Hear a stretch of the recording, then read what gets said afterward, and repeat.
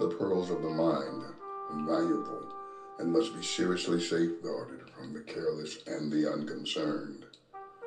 But to those who value truths explored, come, think with me.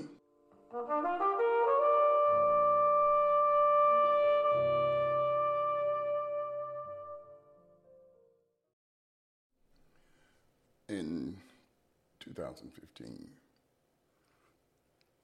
I finished a good workout at the gym. I was big in that. Finished a good workout and came home and ran up the stairs in my condominium. And as I reached the top of the stairs, I went out. I blanked out.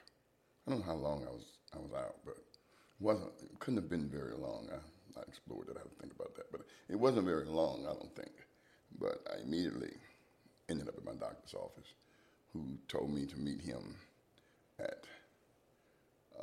saw me and said, you need to meet me at the hospital. So we met there. And within an hour and a half, I was diagnosed with congestive heart failure and basically told that my heart was dying and that it would get worse. And within a year and a half, 2 years, if I didn't get a transplant, I would die. Of course, I didn't believe that. The doctor doesn't have the last word. Hallelujah. Exactly 2 years from that time, I flatlined at Emory Hospital. Yeah, I started to get it's this worsening illness. It started happening, and up until the time, there was no symptoms. I didn't feel anything. I was lifting weights and running and walking all over the place. Had a great time. Well, when I came to myself, as they were admitting me into the hospital there at Emory, I woke up to names. People were calling my name and trying to wake me up. It turned out that I had flatlined, collapsed, and 3 paddles later, I was back on life support, waiting for the heart that I had gone through the rigor of qualifications for, but I would be there 6 weeks. I was resuscitated. But the process of waiting on the heart was a strenuous one for a lot of people. But oddly enough for me, it was agonizing for only a short time. It took me about 2 weeks, 3 weeks to recognize that I seriously was dying and that I was on life support and that I couldn't do things for myself and I had to have someone to help me. And I did, thank God. Well, the idea of living on borrowed time has always been a part of our understanding as believers, that we live when we're conceived in the womb, that God knows our due date, in other words, when we'll be born and when we'll die. And so we're living on borrowed time. Old Testament writings give us 70 years, 70 and 10. I think it's 70 years. And beyond that, we consider that borrowed time. That's really blessed. But let me tell you something. The world changed on me. The resuscitated realities of my life became the new me. Then I lost me. I literally died to everything that I understood the way I understood it. People want to know all the time. They want to know, well, did you see angels? Did you see the choir stand? And did you walk into the light? No. I didn't have any kind of experience like that. I've had people to get angry with me because I wouldn't sit down and tell them the story of being over there. And I had no story. I had no story. It's as if, and I'll tell you, here's my visual for it. And you listen to this. Stand by your television set or anything plugged into the wall. And on the count of 3, unplug it. That's what it's like. Yeah, I went into the bathroom to give a urine sample. I came out.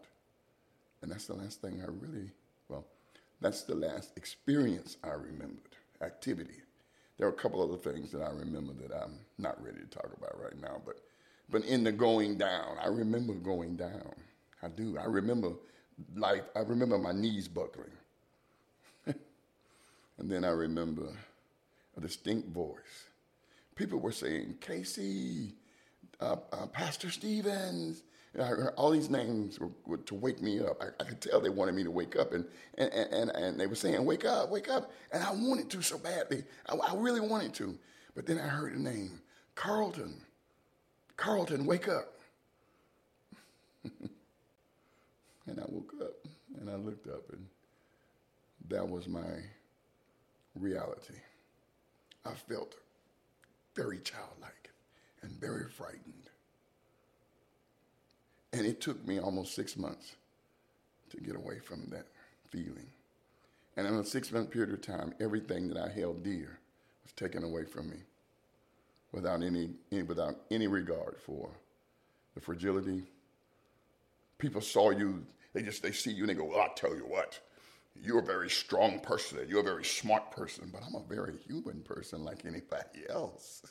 And nobody considered that. But it was okay. Because the boundary is this, the real truth is this. Who you are is defined by how you recover.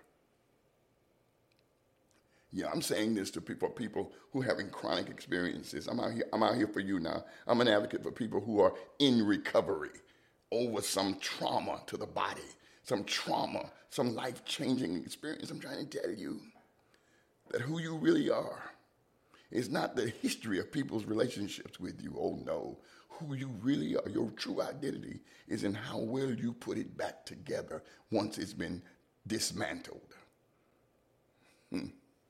You got to find the new you.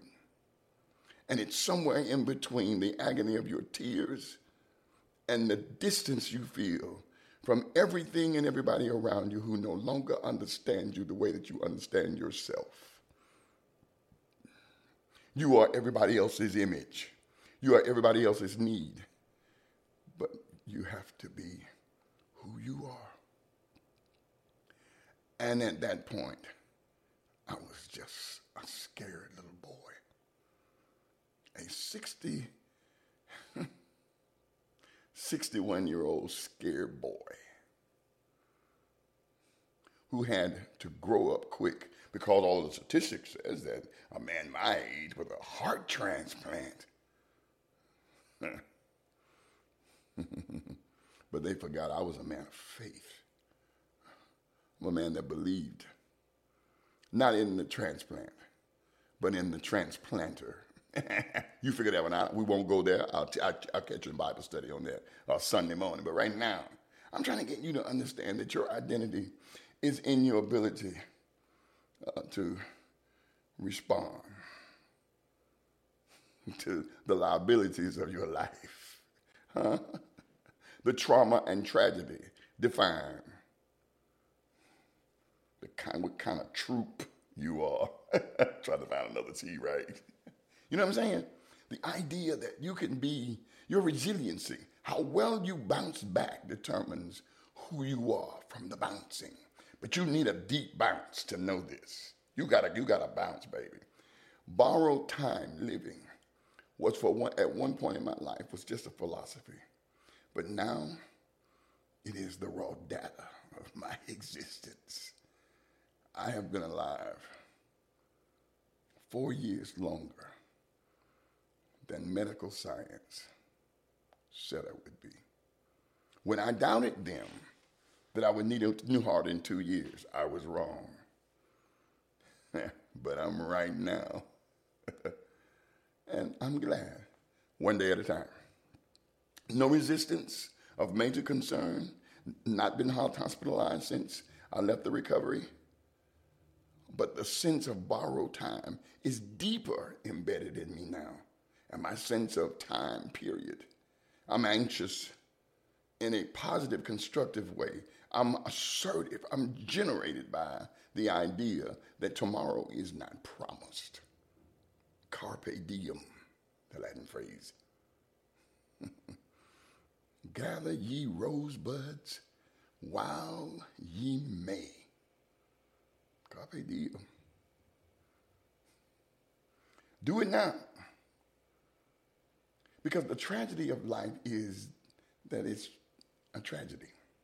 It's a short period of time. I say to You who are millennium and you think, well, I've got time to do this. No, you don't have time. Don't let time deceive you as he has deceived so many before you. And he will continue to deceive people. Time is an illusion. You have the moment.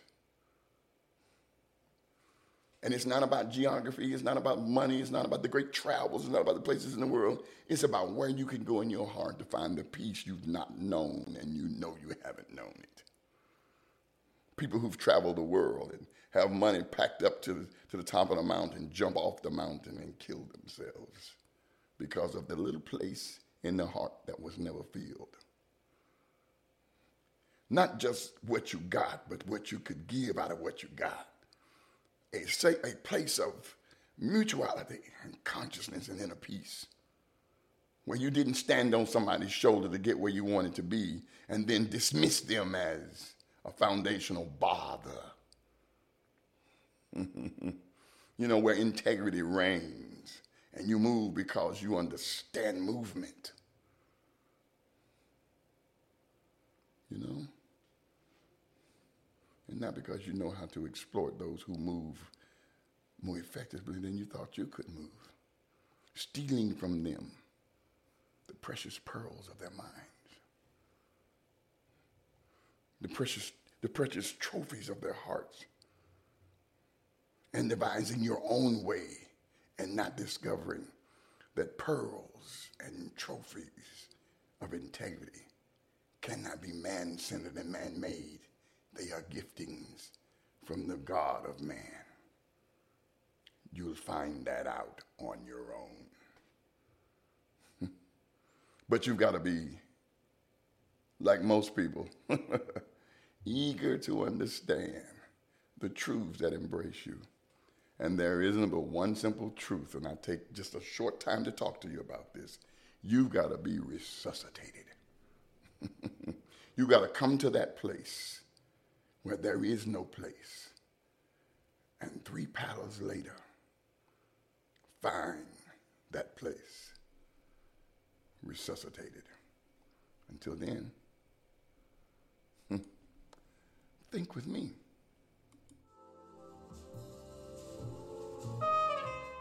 Our time is past and gone, but the journey moves on forward and upward towards Him. Until we meet again, consider the joy of this part of the journey.